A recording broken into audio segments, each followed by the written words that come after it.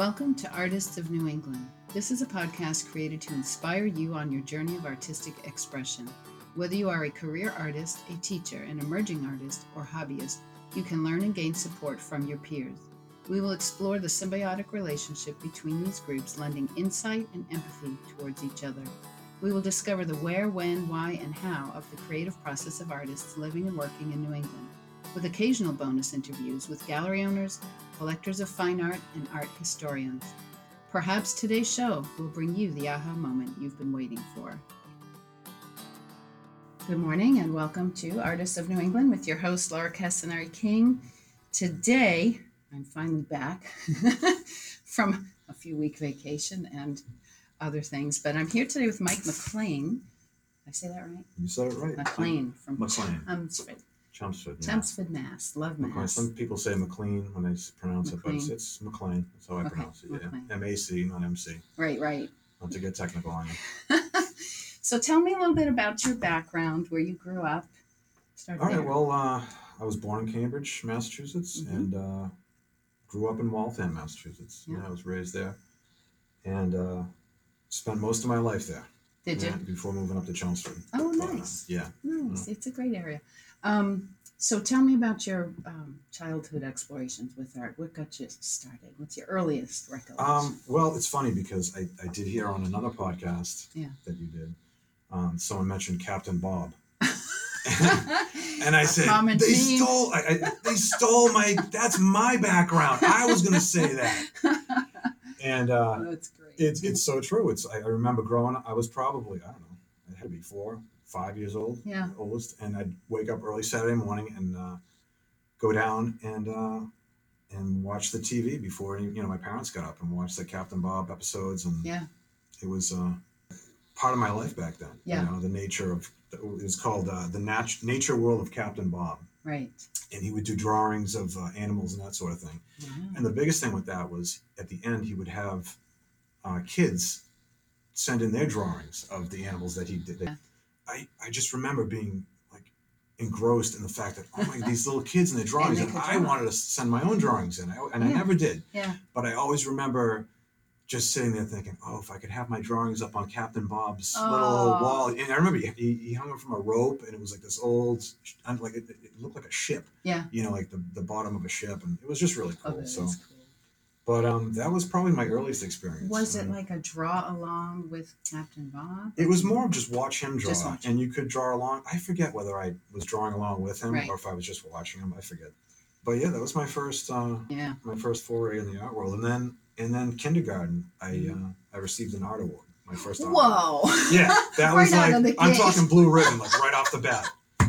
So that was. I mean, honestly, looking back, I think that was probably the moment where I was told, "Oh, Mike's an artist. Wow. You're an artist. This is your thing." And I think there's something to be said about what you teach your kids, and when you tell them at such a young age, like my son was really smart. I'm like, oh, you're an engineer. You're going to be an engineer. Yeah. But you get the mind. You're a scientist. Yeah. And I think it's just like embedding those thoughts in someone's head at a young age. Mm-hmm. Really, it says something. It does something to the kid. Yeah. And I think although I didn't pursue art per se, as much as I should have or could have, it's always been in my head that I'm an artist. That's who I am. And I think it really goes back to those early days. And so they used to have an art fair at the school I went to. Okay. Every year there would be an art fair, and it would be a big event. It was a nighttime event, and they'd hang all the art, just like a gallery. They'd hang all the artwork, and you'd walk in. You wouldn't know who the winner was until you walked in. Yeah. And they had ribbons. This was before everyone's a winner. Wow. And they had the blue. Yeah. It was blue, red, and yellow. That was it. Yeah. So there was 3 winners, and I had a blue ribbon. I did it was a birdhouse. It was a birdhouse. I think my mother still has it somewhere. But and it's one of those moments that sticks in your head. So every year I look forward to that art show. Right. And after we'd go, there was a carnival across the street. So it was just a memorable event, Yeah. And so it started then, and then I was always drawing. And by 5th grade, that art show kind of changed for me. By then I was drawing ninjas with throwing stars and bloody scenes. And my mindset completely changed. So even though my drawings were kind of technically getting better, and I thought they were great. Yeah. They were starting to get a little controversial, and I remember, I think that particular drawing I did, didn't get into the art show because they were like, oh, we can't. It was a private. It was a Catholic school. Yeah. So we can't show that. Oh, a ninja with a throwing star in his chest or something. Yeah. Yeah. And so I think that was my turning point, 5th grade, and I kind of just thought, I was a kid. I was a young boy, and I was I wasn't a problem child, but I was a handful, and I think that was kind of where it ended, as far as like the showing drawings for school type thing. Right. Right. So what'd you do with it in junior high school? Did you have any great experiences in any other? Well, I kind of dabbled in it in junior high a little bit, but then it was more going into high school. And I think at that point I was still drawing in junior high, but I think when I got into high school, it was that transition point going into high school where they said, what do you want to do? And I think my parents and other people encouraged me. They said, well, you're good at art. Why don't we look at a school that has, an art program? Well, that's nice. And some parents wouldn't do that. That's really nice. No, my family's been very supportive with that. And they've never been like, oh, you're never going to do art. This is not going to make you money, this and that. They would just encourage it. And, wow, that's great. They were right about the not making money part. But, but definitely to keep it. Yeah, exactly. So, I continued, I went to Arlington Catholic and I stayed there. I think mostly because I had friends going there and, I kind of was familiar with the area. I went to school in junior high in Arlington too. Okay. So even though I was growing up in Waltham, I went there. So, but they had a great art program there. And I was in the program there and I think it helped develop were they academically. Okay. Were they exposing you to other mediums? Yeah, or art history? Exactly. Or? Yeah, we were doing pastels and oil painting.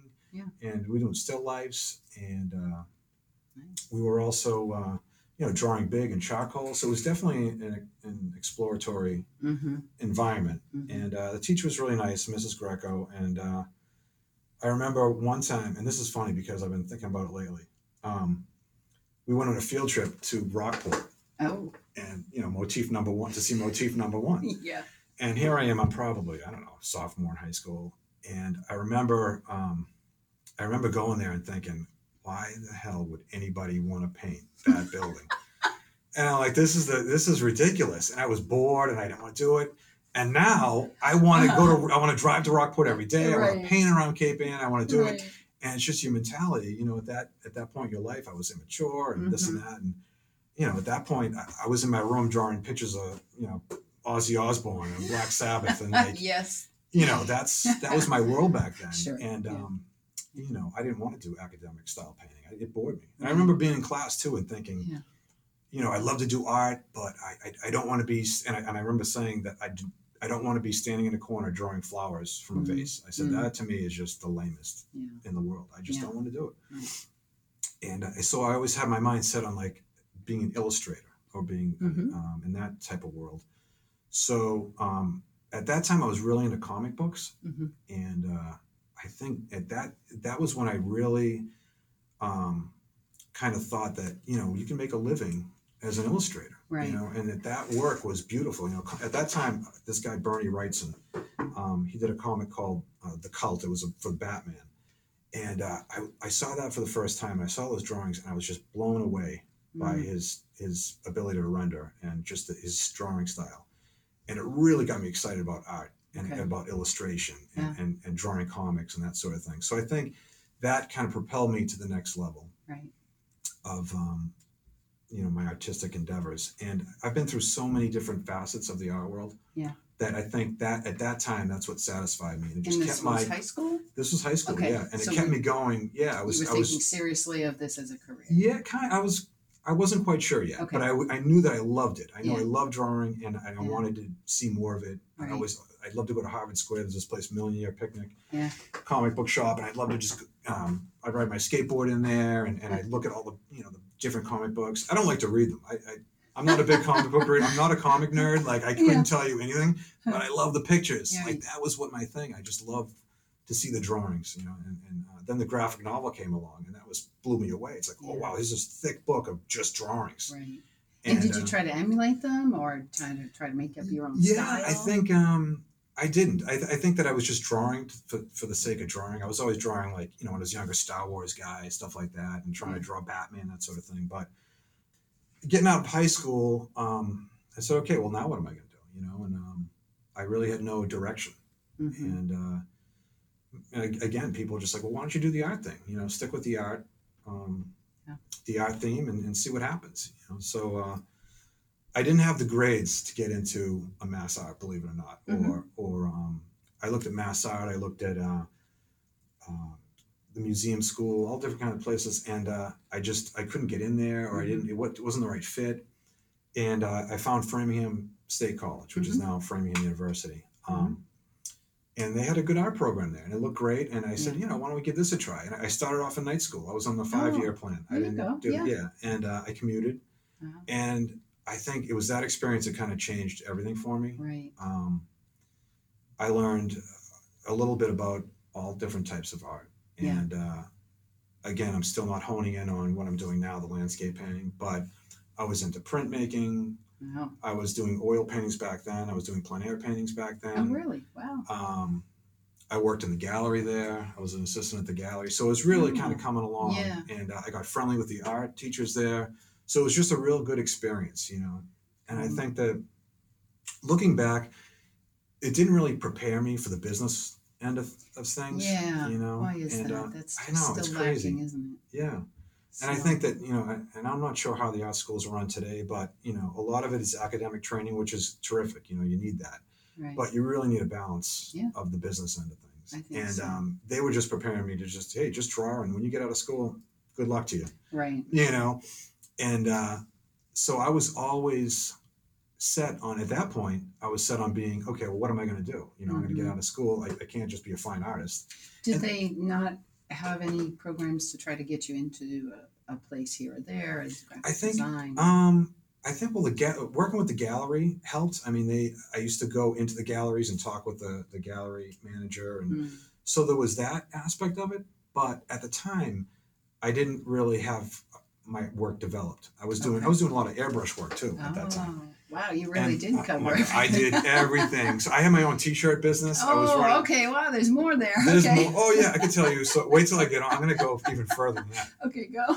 So the T-shirt business, I called it Impact Airbrush, and I was designing T-shirts, and I got into the pet portraiture type thing somehow. I was doing people like, I want my dog on a T-shirt, and I look back on this and I absolutely cringe.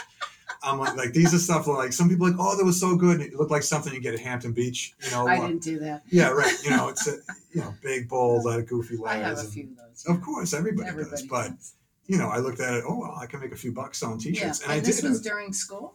Yeah, this is going during high school. Yeah, this is during high school. It started in high school, and then it continued into college. Okay. So it was that kind of. I was just kind of doing that. Entrepreneurial. Yeah, it was kind of doing that on the side. And I was doing weird stuff like, the Grinch. Whatever the customer wants at that point. Oh, they want Jimi Hendrix and all kinds of crazy stuff. So, so anyway, I was doing the airbrush thing, and I decided, what am I going to do when I leave college? What's out there for me? And I always had the idea that I'd be an illustrator. Okay. I always wanted to be, again, the graphic novel thing, the comic book thing was always coming into my head, but.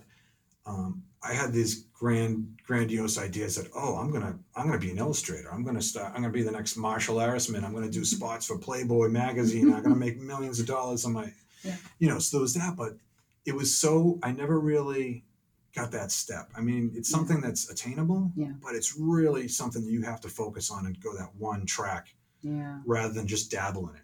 I think that goes with anything in life. You have to just go full gas towards that, that goal.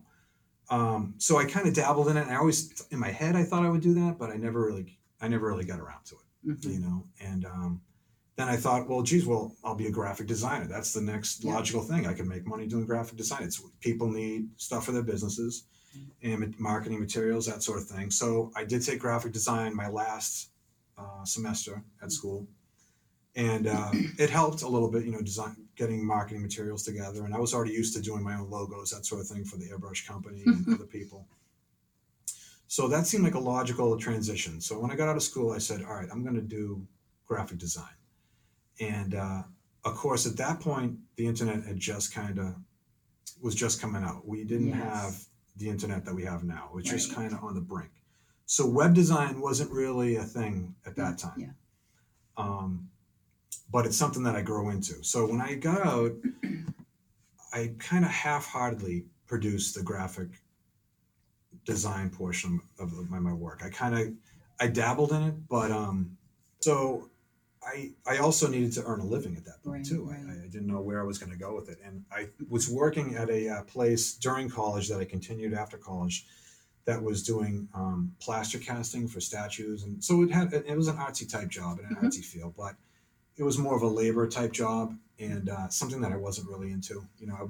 I've never really done 3-dimensional. That's one thing I haven't done. Yeah. So I can say that I've done a lot, but I've never done pottery. I've never done sculpture. Okay. I did a little bit, but it's just something I haven't. 3D wasn't my thing. So I kind of got out of that. And at this point, there was a transition. I was out of college and I needed a job, and I thought about graphic design, but it wasn't really there for me. So I got a job in the maintenance field. Mm-hmm. I started working maintenance, and I was actually a summer helper. Mm-hmm. And it grew into a full-time job. Mm-hmm. And I was starting a family at the time. Yeah. I was with my wife. We're high school sweethearts. Aww. Yeah, and we were together 10 more years, and then I finally got married. So now it's like, all right, Mike, you got to be serious now. You need to make money, this sort of thing. Yeah. So that whole deal, and so I stuck with the maintenance thing, and I was doing the graphic design kind of half-heartedly on the side. Yeah. And I was also doing a graphic novel on the side. I was painting watercolors. Well, that's good. Yeah, so that was my illustrative part. Yeah. The graphic novel never quite came to fruition. I kind of got shelved, but I did a lot of work for it. I did a lot of watercolors, and that kind of kept my hand going, my eye for design and painting different. It was a fantasy novel, so there was different, drawing characters and scenes out of my head. So it was really helping work on the imagination portion of things. So I was continuing with watercolor, but I could never quite get the graphic design thing off the ground. Yeah. And then I developed into web design. I figured, okay, well, I'll package web design with graphic design and logo design. So I was doing all that on, concurrently with the maintenance job. And so the past 20 years, believe it or not, I've been just kind of going back and forth with this, the maintenance portion of things and handyman, and which helped me tremendously, and also with my artwork. But I'm kind of realizing it now, but like that hands-on work really helped me with my artwork and just kind of having an eye for things and being a craftsman and looking at details and taking your time at things. That really didn't develop until I was out in the workforce, and I was learning from older guys that were in the business. They knew their stuff, and they could really help me along and kind of guide me with that. So I'm forever thankful that I took that job. But in the back of my head, I'm always thinking, that art thing. It's and here's the double-edged sword with being told that you're an artist. Oh, right. It's always in the back of your head that it's a sort of like a wasted talent sort of thing. Yeah. You know what I mean? Like people are telling you, oh, what about the art career? What about that? Oh, you were an unbelievable artist. Mm-hmm. Well, I got a job, I got to pay the bills, and then we're having kids and buying houses and all that, and I didn't have time to fool around with art. Yeah. And so that's the double-edged sword. It's like you feel like that the lack of fulfillment. You want to be like, say, hey, I am an artist. I can do artwork. Right. And you can do. I mean, you did it simultaneously. I did, but it was difficult. Yeah, it is, and it's like, well, it's more of a hobby at that point. Yeah. But that fire, it just never ends. It just, and, if you have it in you, it just keeps growing and growing. But I mean, many people, that's the path they choose, and they still consider themselves an artist. I mean, there's, all kinds of professional people. Oh, absolutely. The same with being a musician. They sometimes will play in a symphony, but they're, right, often in a full-time job. Yeah, absolutely. Yeah, so you just didn't consider yourself an artist because it wasn't full-time? Is that what you were? I don't think, and it's funny, like I still have a hard time coming to grips with like saying that I'm an artist or being, and I'm like, call it self-conscious or something, but I just don't, I don't know. I'm an artist, but I don't like project to people that, hey, I'm an artist, I'm a painter, I'm this and that. And I think that's part of it too, because I think in society we don't we don't treat art as being a job. You know, like, oh, you're an artist, but that's not a job. You know, you can't do art for a career. Yeah. That's, you know, that's for something that feast or famine. You know, you do it as a hobby. Right. So I think there's always that element of, you know, you need to treat it like a job. You need to talk about it like it's your job and not be, you know, it's almost like the shame. I feel like, well, but it's hard too to bridge that, right? Because that is very time consuming to put all of that effort into, especially these days, self-promotion, marketing. Oh, absolutely. All of that. It's huge. To then be able to take that step and, you know, support yourself. Yeah, absolutely. It's the biggest jump you can make, you know, and it's never there's never an exact moment. I still haven't made that complete step yet. I did leave that job after 21 years. Yeah. And it's not, I don't want to say it's because I'm pursuing art 100%, because I'll probably end up doing something else. Not sure what, but I know art is going to be a big part of it. And I've definitely made that move where, okay, I want this to be more of my life. And I'm at a position in my life now where I can do that. My kids are older now. I don't have to do the babysitting thing, and I can go off and.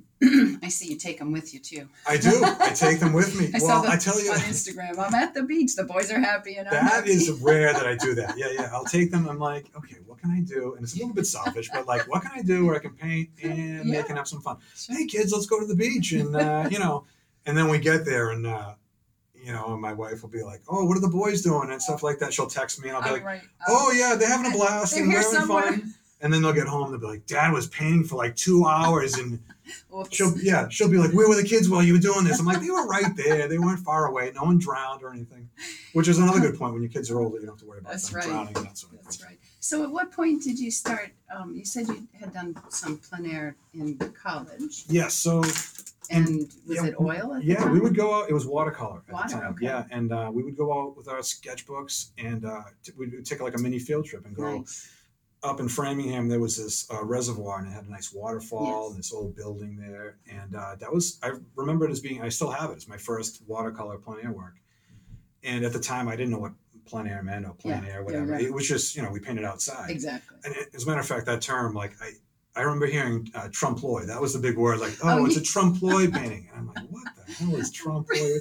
And it's like, it means realistic painting. Yeah. And I'm like, so that was a big French word back then. Yeah. But I don't remember saying plein air. Maybe we did. I just forget. But anyway, we were painting outside. And I remember, I'm like, wow, this is great. And we all had our sketchbooks out. And I remember just doing it on the spot. And I loved it. And it was fun. And did you keep doing that? I kind of did. I did it on my own. Yeah, I remember I'd go to Boston Public Gardens. I'd go all around like these kind of iconic places, and I would paint on the spot. And at what point did you switch to oils doing that outdoors? I didn't switch to oils until recently, probably about 2 or 3 years ago. You're kidding. I'm not kidding you. Like and there's no turning back. Like once I did that, and I can get to that. But first, I want to talk real quick about. My aunt, who really supported me through all this, and she gave me my first portfolio when I was going into college, because she knew she saw something in me, and she was very supportive. And what I was getting at was she would commission me to do portraits, like in Boston Public Commons and Public Gardens and all that. Nice. So she's got a lot of my artwork hanging in her. But it reminded me because I did some plein air work for that painting that I did for her, and so it's great having these supportive people throughout your life that really keep the ball going. Yeah. So I'm forever thankful for her and everybody else. But about 3 years ago, I was up in Acadia, of all places, with my family, and I didn't have any painting stuff. And at the time, I was kind of down. I wasn't really painting at all. I was just down and out, and I was, bummed out with not having enough art in my life and that sort of thing. And what am I going to do with my life? Or woe is me, that whole sort of thing. Mm-hmm. And I remember searching YouTube, and I came across James Gurney on YouTube.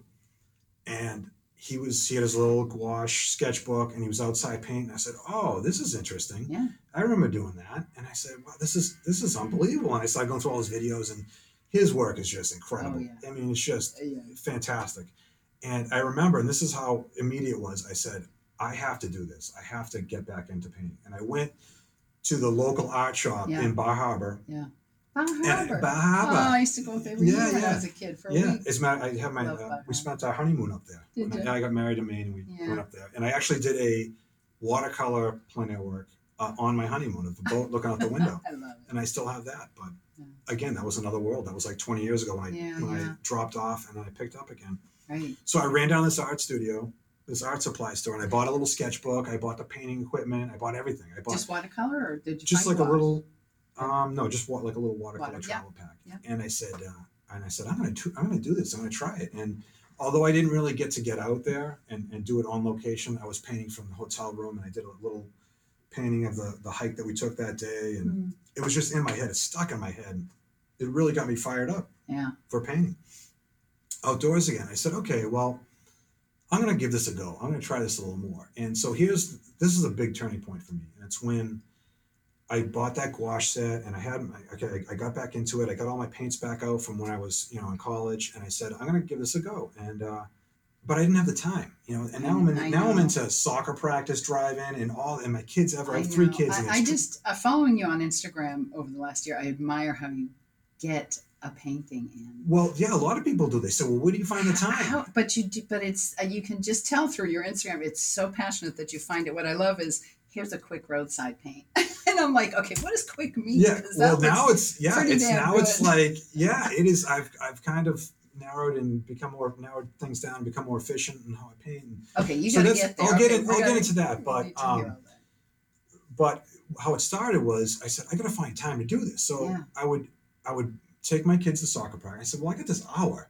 And it was like, 20 minutes to drive to the soccer, 20 minutes back. I said, well, why don't I just stay there and I'll paint in the area? Yeah. And so I would drop my kids off, and I have this watercolor. You're not one of those parents that's on the sidelines? No. Kill him, Tiger? No.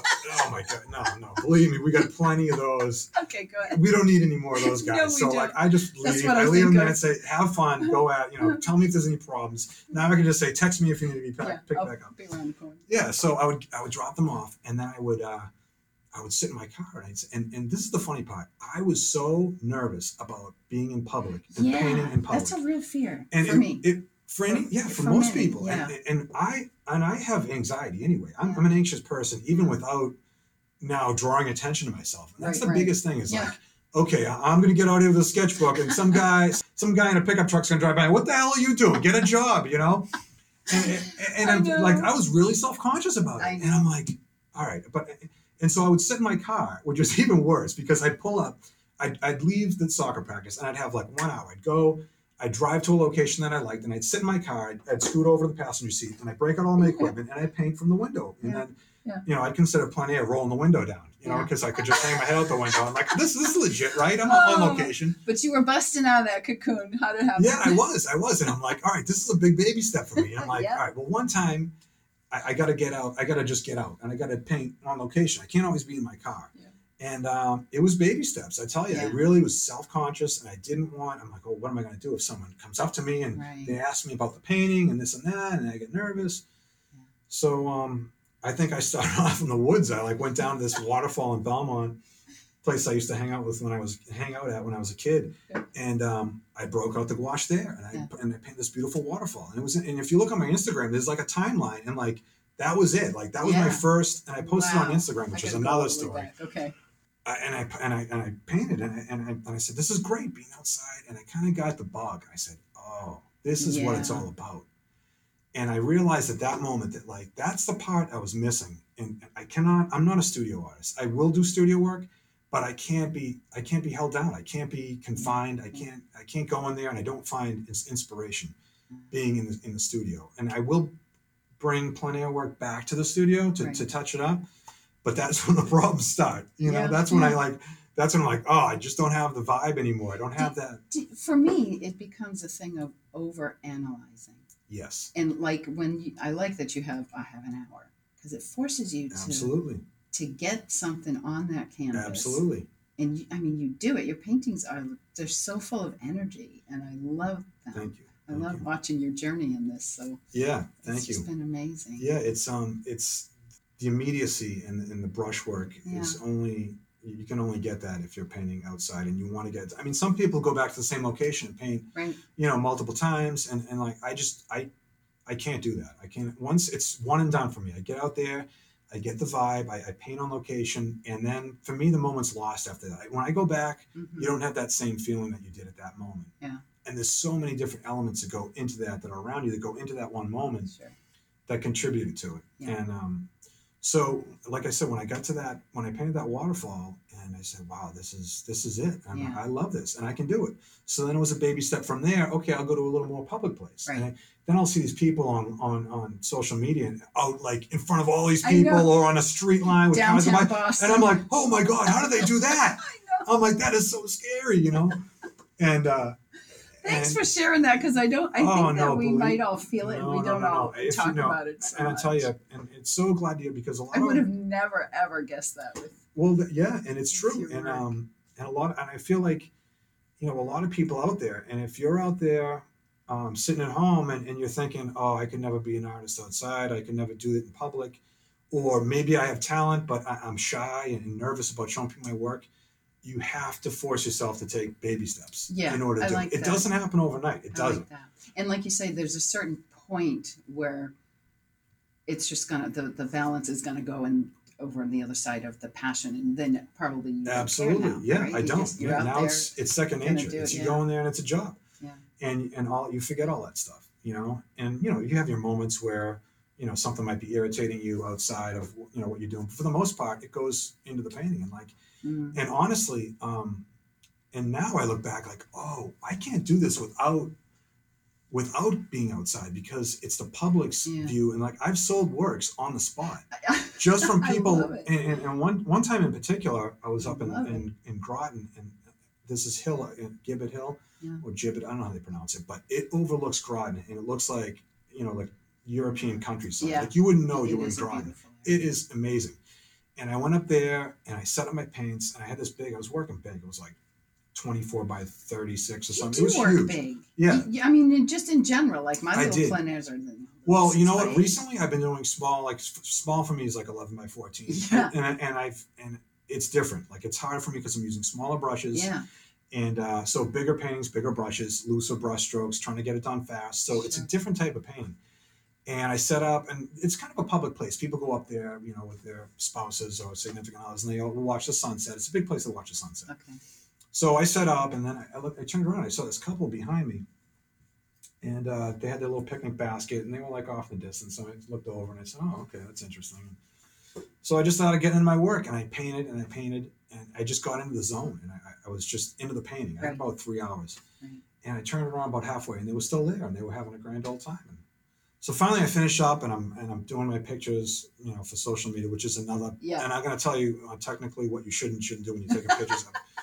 But, okay, good. Yeah, and I was taking my pictures, and the girl was still there, and she came over to me. She's like, "Oh my God, I am blown away by your painting, and this is amazing. How did you do that? It looks just like the scene." And I'm like, "Oh, well, that's great." And she's like, "Do you sell your work?" And then that was it. You know, someone's on the hook for a painting right now. Don't blow this. Yes. And I'm like thinking to myself, okay, well, what do I say? Do I sell it cheap? Do I sell it? How do I go about it? Yeah. And at that point, you get into the business side of things. And was that your first sale? On the spot, yes. On the spot. Okay. On the spot, yeah. The first time I ever sold a painting on the spot. Yeah. And it kind of caught me off guard because I wasn't prepared. Like, well, what do I charge for something like this? Yeah. And so I threw out kind of a high number, I think, because that's what I would sell. You don't want to deny the people that's paid a lot of money for your work and then sell you and then undersell it. You can't do that to your collectors. So I gave them a fair price. And she was just, I could see, and you got to be able to read people. I could see the eyes a little bit kind of glazing over, like, oh, okay, I like it, but I don't like it that much. Yeah. It's amazing. So I'm like, well, that's it. And, like, great meeting you. And you always have to be friendly with people, and which I am anyway, regardless of whether you're a buyer or not. And so I packed up, and this is like going up a huge hill with a backpack and the big painting. It was kind of an effort just to get set up there. Yeah. That's like a whole other battle in itself, which I love. It kind of goes into the painting. It's, the adventurous part of it. Mm. And so we got down the parking lot, and they were already down at the car again. So this is about 20 minutes in between. And I said to him, okay, I'm gonna make this guy a deal now, because they, and I walked over to the husband. I said, hey, look, I told you, this much money. And I said, I'm willing to take, because you guys, I'm willing to take, $100 less if you guys want. So here's my card. And he called me the next day and said, my wife loves this painting. Wow. And I have to have it for her. So he bought it. That's nice. Yeah. So, and I've had that happen twice, in recent times where like people come across it and they just have to have it. Yeah. And I think it's that connection. People feel that connection. I agree. Yeah. All right. So tell me a little bit about your gear. Is it heavy? What do you carry? So I carry a backpack. I've narrowed everything down, but I pretty much have my tripod, and I have a homemade tripod and easel that I built. And I carry that, and I have a box for my brushes, and I have a little canister for my my paint thinner, and I have my tripod, and I fit everything into a backpack. It does fit. Yeah. Wow. It's a little heavy. Like, I don't recommend that for if you're older or you're retired, you just want to go plein air painting. And, because this is heavy, and like train first. Yeah, and seriously, it's like you have to trek with this kind of backpack. So I'd like to get a little bit lighter, but I can't go too much lighter. Okay. Because you also don't want the thing blowing over in the wind. Sure. So it's got to be a little heavy duty. And how do you carry your wet paint? Well, wet painting. As a matter of fact, I've been making my own wet panel carriers. You're kidding. Yeah, and so I don't know. I posted it on my story. I haven't posted a video yet. Yeah, but maybe I should do a video of it sometime. No, yeah, I could make you one. I'd love to make you one. Tell me the size. It's for panels, but I'll make you one. Yeah. Yeah. But they're great, and this goes back to just like my love for woodworking and hands-on type things. Yeah. So I'll make these wooden boxes, and I use them to carry that. Sometimes if it's a big painting, then I'll just carry it by hand and hope that I don't make a mess of myself, which I do. Like, I'm clean right now. When you normally see me, I know. My husband's always like, I wear my paint gear. I'm like, I can't go in there with my paint gear on. I look like a wacko. But normally, so I get paint all over me. But the wet panel carrier is great, and I've been making them in different sizes. Last year, I took a trip to Maine, which I'm going next week up to Wells Beach in the Gunkwit area, and I made this huge panel carrier for the back of my truck because I was working big. I'm like, I'm going to go to the beach. I'm going to get this huge, I don't even know what it was, 36 by 48, something like that painting. And I made this huge panel carrier for the back of my truck. Oh my God. So the thing was a monster. And it turns out, I think I broke one of the leaf springs on the back of my truck when I hit a pothole or something like that, because the thing was so heavy, it just snapped. And it's hard to break a leaf spring. And I think I did it because that panel carrier was in the back. So I've done away with that. I'm like, this isn't working out. Get this thing off. And it was just a pain to take it off the truck if I want to put other things in there. Sure. So I started building these mini paint boxes. So I have a 16 by 20, 11 by 14, and a 24 by 36. Those are kind of the main panels that I paint on. Yeah. 24. You go outdoors with 24 by 36. Yeah, absolutely. And that's kind of, And what kind of panel is that? I've been painting on masonite. Okay. Yeah, so it's masonite that I prime with gesso. Okay.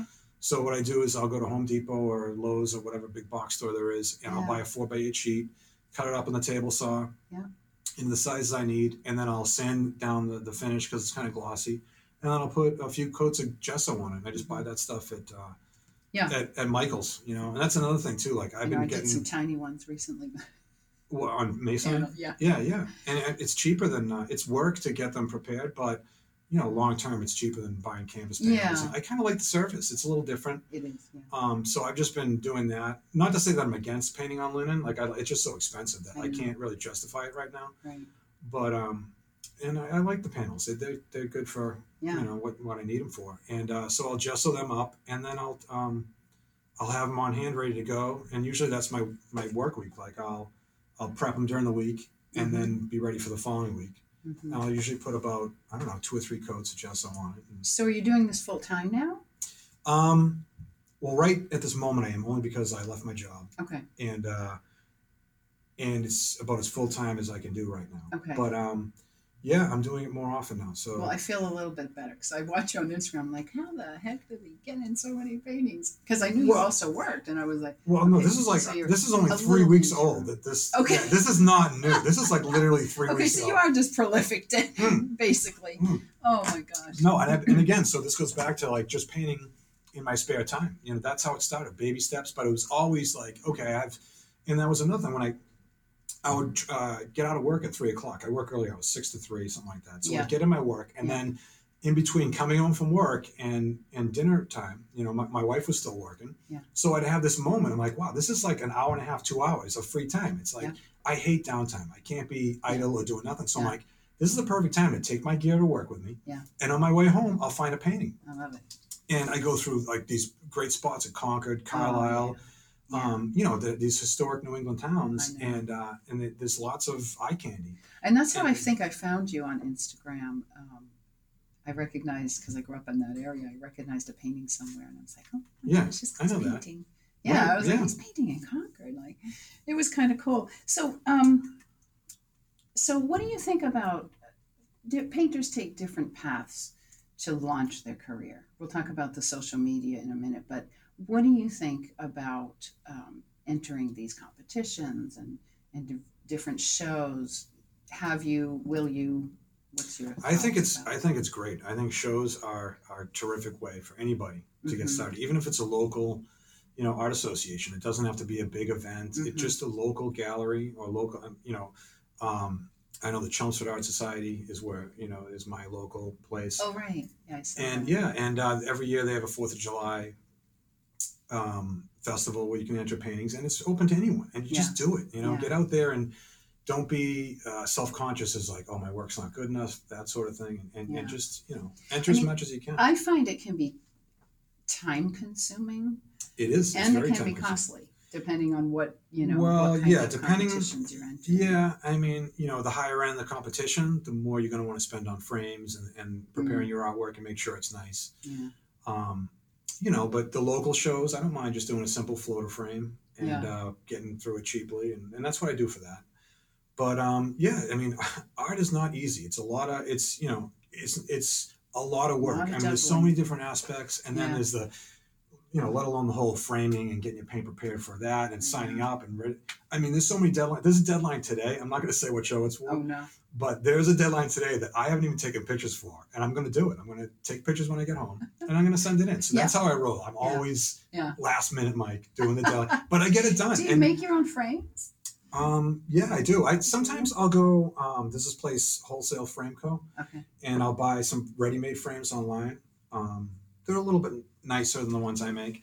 But I'd like to get some different frames. But I usually make them myself. I'll just buy the raw frame and I'll plop them in that. But otherwise, I'm making my own frames. I'll go to Home Depot and I'll piece together a frame out of molding. Like, you right. make I do molding. like those, actually, the ones that you've done. Yeah, there's some black ones that have like a little, and that's just some. It's simple, but they're really just nice with your painting. Yeah, and it's something simple that anyone can build. It's a matter of, just going to the hardware store and picking out and piecing it together and figuring it out. Well, it's that simple for you. Well, yeah, I mean, you can have tools and all that sort of thing, but it's not rocket science. Let's put it that way. Okay, let's get to social media. Sure. Tell me what you do there. You do great on Instagram.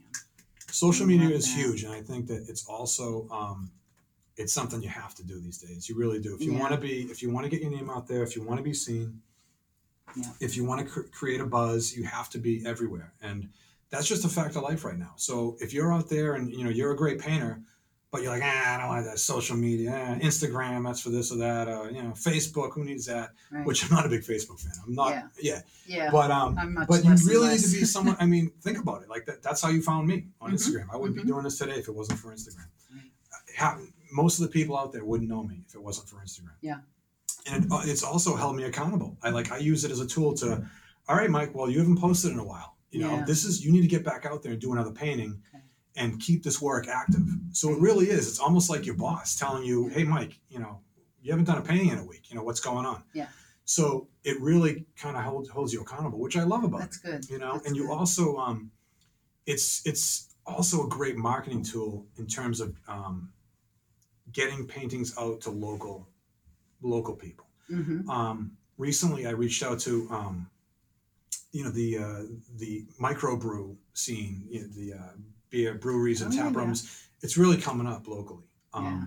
And they're really supportive of the arts. If you go to any microbrew, they have a little section of artwork hanging up. And I never really thought about it, but then it dawned on me, I'm like, wow, that's a great opportunity to show your work, and people are there, and you know what, they're drinking too, so maybe they'll have a few too many and want to buy your work. Exactly. Are you contacting them through Instagram? Exactly. So that's what I was getting at. Yeah. So what I did, and this literally took me like 10 minutes. I did a 1-sentence blurb. Hi, I'm Mike McLean. I'm a local artist, and I think that my artwork would fit good in your establishment. If you like my work, give me a ring. And I direct messaged that to like 15 local breweries all at once. I just said, boom, I went here, went there. And literally, I mean, the people on social media, the actual, like the owners, I'm not talking like a manager, I'm talking the actual person who owns that business will get back to you. Wow. You know, some don't, but a lot of them do. And they say, wow, your work's great. Well, let's meet up. Wow. And it's amazing that the access we have to people nowadays. It's true. With the internet. I mean, it's undeniable. James Gurney found on YouTube, right? Right, exactly. I mean, what an inspiration. And how else can you how else can you comment to James Gurney and say, hey, James, what are you doing? And he actually gets back to you and says, and he's getting millions of people. And he just says, why don't you just do it this way? Or do it that, or this is how I set up my easel. You know, it's like, it's this unbelievable connection we have to people. And you have to do it. You know, you can't, I don't care how old you are or, or this or that, or it's not for me. I mean, some people say, I'll say, well, follow me on Instagram because that's where I'm most active. And they'll say, well, I'm not on Instagram. I'm like, well, you can still You're missing out. I'm like, well, you can still go on the website. You can still go on the internet. A lot of people realize you can still look at people's artwork on Instagram. You don't have to be on the app, which I get. Some people don't want to deal with it. And, but I totally recommend it to anybody. Cool. All right. What defines success for you as a painter right now? Right now. Not in 5 years. We'll get to it. But in 5 years, it's probably the same. Yeah, okay. Right. I think right now, there's different types of success for me. I think there's that one type of success where you made a connection with somebody. Like I told you, when I sold a painting to somebody, someone sees your work so much that they love it so much that they're willing to take their hard-earned money and buy it so they can look at it all the time. That's amazing. I know. It's unbelievable. Like I can't, like someone wants their work in the house and it's a conversation piece. They want to say, and that ties to the plein air too. It's like people say, I saw that guy paint that painting. I saw him work. It's amazing. And I think of you and video. Yeah. So it's that connection that we made. It was a bond. And I think that, that's successful to me. When you made that connection with someone and you've actually, they want to spend their money on your art, that's success. Yeah. So there's that part of it. That's more of like a romantic type success. The reality is, and you know what it is, and everyone says it, it's the money. It's earning a living from your art. Yeah. And I think that I'm blown away by anybody out there that can earn a living solely on their artwork and raise a family. I mean, it's one thing if you are single, and everyone, I'm not out to judge. Everyone has their own, cross to bear. But if you're out there and you have a family and you're trying to earn a living, it is difficult to be an artist. I get, you can't just be out there 2 hours and come home and your wife says, well, what are you doing? Oh, I was painting, but the paint didn't come. I had to wipe it down. So let me get this straight. You were out for 2 hours. Yeah. The kids need to be picked up here and there. And you just didn't do a painting. Right. I'm like, well, it doesn't work that way. Not every painting's a success. Yeah. So I think that, if you're able to do that. And so I'm trying to find the balance. And again, like, I don't know if that's going to be, if that is going to be my success in the future. Well, be able to sell work and solely live on my income. Maybe I will, maybe I won't. Is that a goal for you? I think so. Yeah. I think so. If not solely, but once I put my mind to it, I think it's attainable. I think that it's like anything else. You really have to put your foot on the gas and focus on that one thing. Like I'm always spread myself too thin. Like I can't, like this past weekend, I wasn't painting because I was putting floors down in my kitchen. And so you really have to hit it hard and just go at that one thing to be successful at it. You can't be spread thin. Like I can't forever just be painting an hour here, an hour there. If you want your work to progress, you got to be taking workshops. Mm-hmm. You got to be learning from other people. You got to be getting inspiration from everything you can. Right. And you got to be doing it all the time. It's the only way to get it. It's brush miles. People talk about it, brush miles, but it's true. You're only going to get better if you keep doing it. Mm. So what if, say someone comes along and they say, or let's just say, for instance, your tractors take off and everybody wants Mike's tractors. Mm-hmm. Would you ever feel like you're tired of painting tractors? And that yes, now, 100%. So, I mean, how does an artist deal with that, do you think, if they become, making money painting something they once did and Here's the great thing about landscape painting, and this is probably why I am attracted to it most. It's that a landscape painting can be anything. It doesn't have to be, there can be some figurative work in it, there can be a tractor in it. There doesn't have to be a tractor, but there can be. Right. You can do a seascape with a boat. You can do a seascape without a boat. Yeah. So it's being this kind of utility painter where you can just do a little bit of everything and never get bored of it. And I think I have ADD and I'm like, I get bored If I paint too many tractors, then that's it. I'm not doing another tractor again. But so you never do something just for the money. You're going to do it from the passion. The big question, like, would you do it for money? I'll tell you what.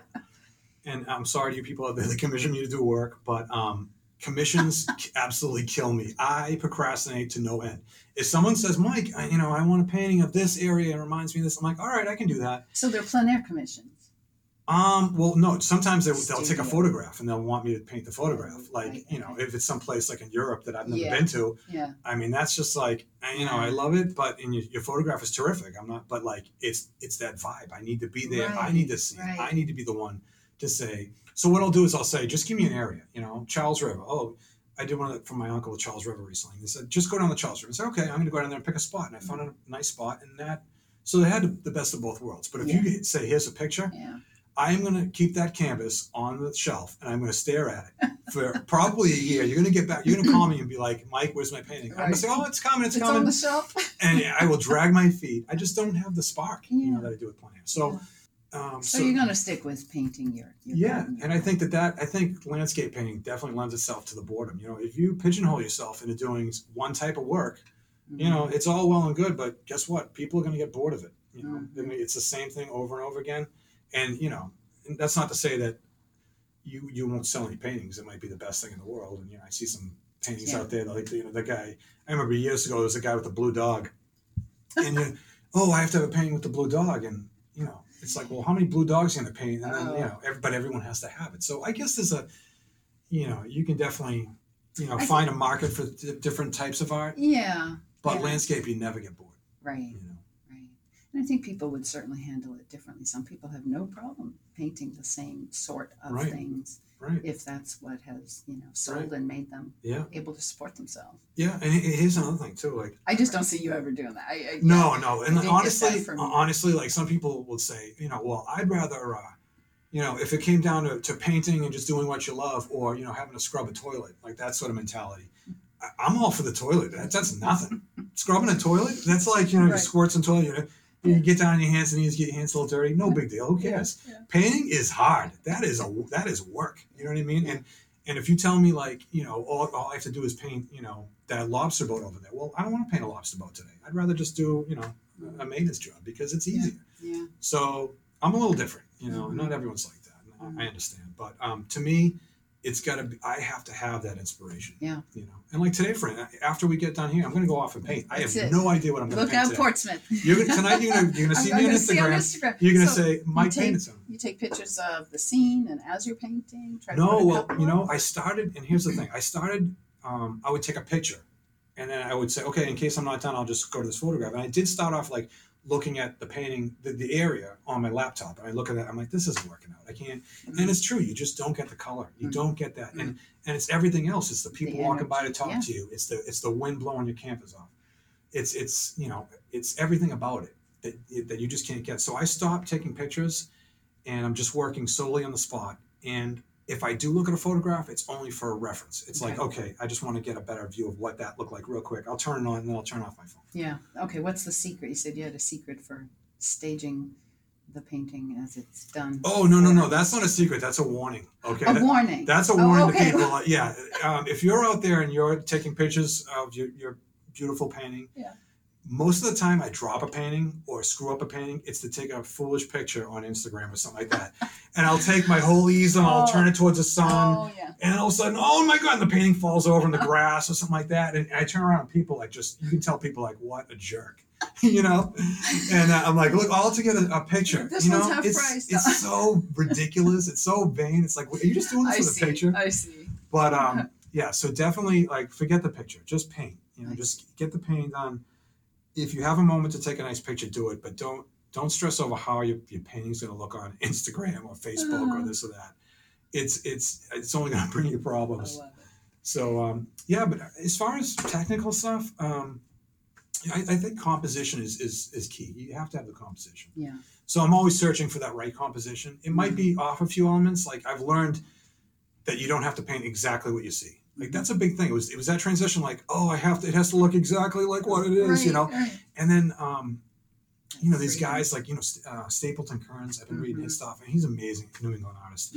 And he's someone that I'd like to paint with in the future. But he's like, it's okay. You can move elements around. And, it doesn't have to look exactly. You're doing a painting. You're not taking a photograph. Yeah. And it's that, so freeing. It is. And I'm like, oh, I get it now. And I'm starting to like, okay, I'll move that a little bit because, I'd stand there and be like, that lamp is in my way, but I don't know how to get away from it, and like, okay, well, you just take it out, dummy, I love it. And like, if you paint exactly what you see, that's great too. There's artists out there that paint, It looks like a photograph and it's unbelievable. I can't do that. Yeah.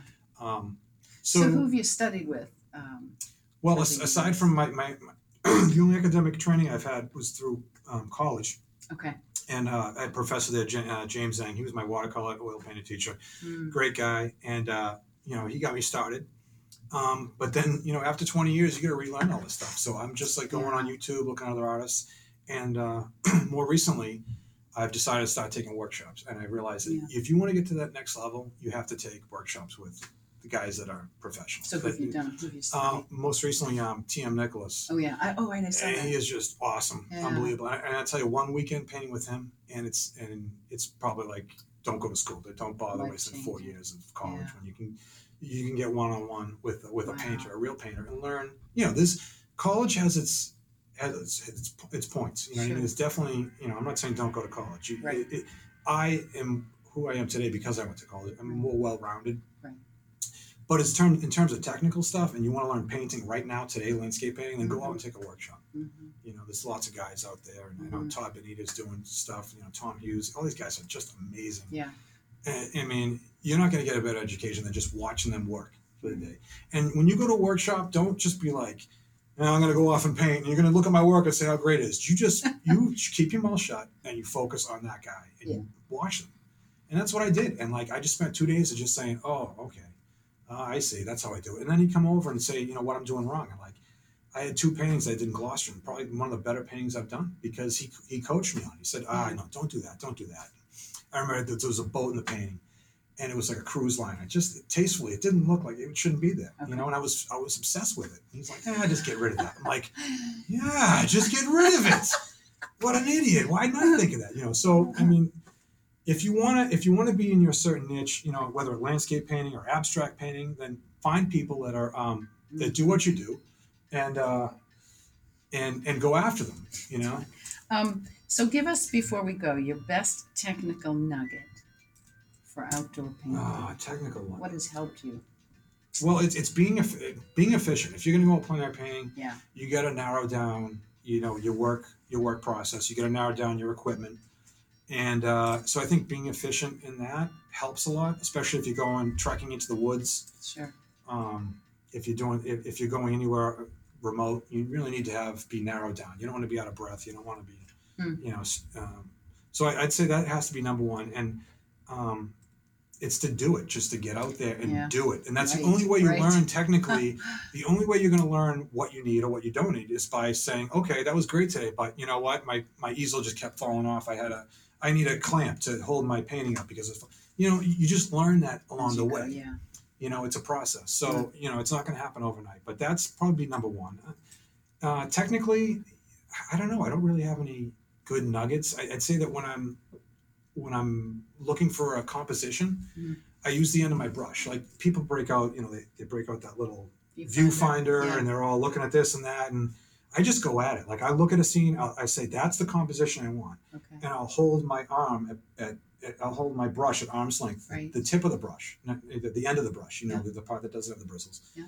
And I'll hold it with my thumb and I'll measure everything off that tip. Okay. And then I'll bring it back to my eye right in front of the painting. And lo and behold, if you just hold it out and then hold it back, you can use that as a measuring tool. Yeah. And I'll just say, oh, okay, well, that roof is that long. And boom, I put a dot and a dot. And then the ocean's, the horizon's here, and I measure that. So I get a quick, like literally 5 minutes, I can have a layout of what that composition is and get it close to, it's not dead on, but that's not the look I'm going for. But you can get a ballpark without having to, fret over, and you get a step back from it and make sure it's right, but a lot of the times, people worry about, well, that angle doesn't look right, that's not quite right. It helps a lot by just, I think that's your biggest, your eye and, learning to see is huge. And I think that, technically, you don't have to have the best paint. You don't have to, don't get bogged down and, I got to, I got to have this boutique paint. I have to have this canvas. So I'm not going to go out unless I have all the perfect and be all set up. And then you get out there and you're like, oh, I have all this perfect stuff. And you just go paint. And then when you plan on selling it, you're going to want better paint, and then buy better paint. I go to Michael's and I wait till it's 50% off, and I buy the cobalts, the titaniums, or when it's 50% off. I've been known to go in twice. Of course, who doesn't? That's how you score. Or I'll play dumb. I'll be like, oh, is there a sale today? I thought there was 50% off. Or, But anyway, just don't sweat all the technical stuff. Just get out there and feel it and do it. That's my best advice. I really do. I appreciate your advice too, especially about the kind of just weaning into it. Get out there. I tell you, again, like anxiety is huge, and being self-conscious, and it's the same thing. If I get stage fright, and I really do, and like that to me is a nightmare. Public speaking, and I'd rather be out in the woods in the middle of nowhere with my stuff painted than accepting an art award. If I'm up there like in front of people accepting an award, I'd rather I don't care about the awards. Like forget it. Just send it to me. I don't, whatever. Celebrate, that to me is an award when it sells. Yeah. It's a better feeling. I'll tell you what, I've won blue ribbons and I've sold paintings. It's way better feeling when someone makes that connection with you and wants to buy your work. Right. I'm thinking about after, do I want to paint downtown here with all the people going by and asking me questions, or do I want to be a little more quiet? And it's just what I'm in the mood for. But now I'm not held back. Locations. I want all the secrets. I want to know where it is. That's right. But you just, if you have any fear out there, just you gotta get over it. You gotta force yourself to do it, because we're all the same. We're all introverts. We're all artists. Okay, so tell us where everybody can find you. Sure. So I'm mostly active on Instagram, and when I do a painting, I publish it right to Instagram that evening usually. So I would say Instagram's number one, and that's at Mike McLean Fine Art. Okay. And you don't have to have the app. You can just go on the computer and Instagram.com/Mike McLean Fine Art, and that's MACLEAN. Otherwise, it's my website's www.mikemcleanfineart.com.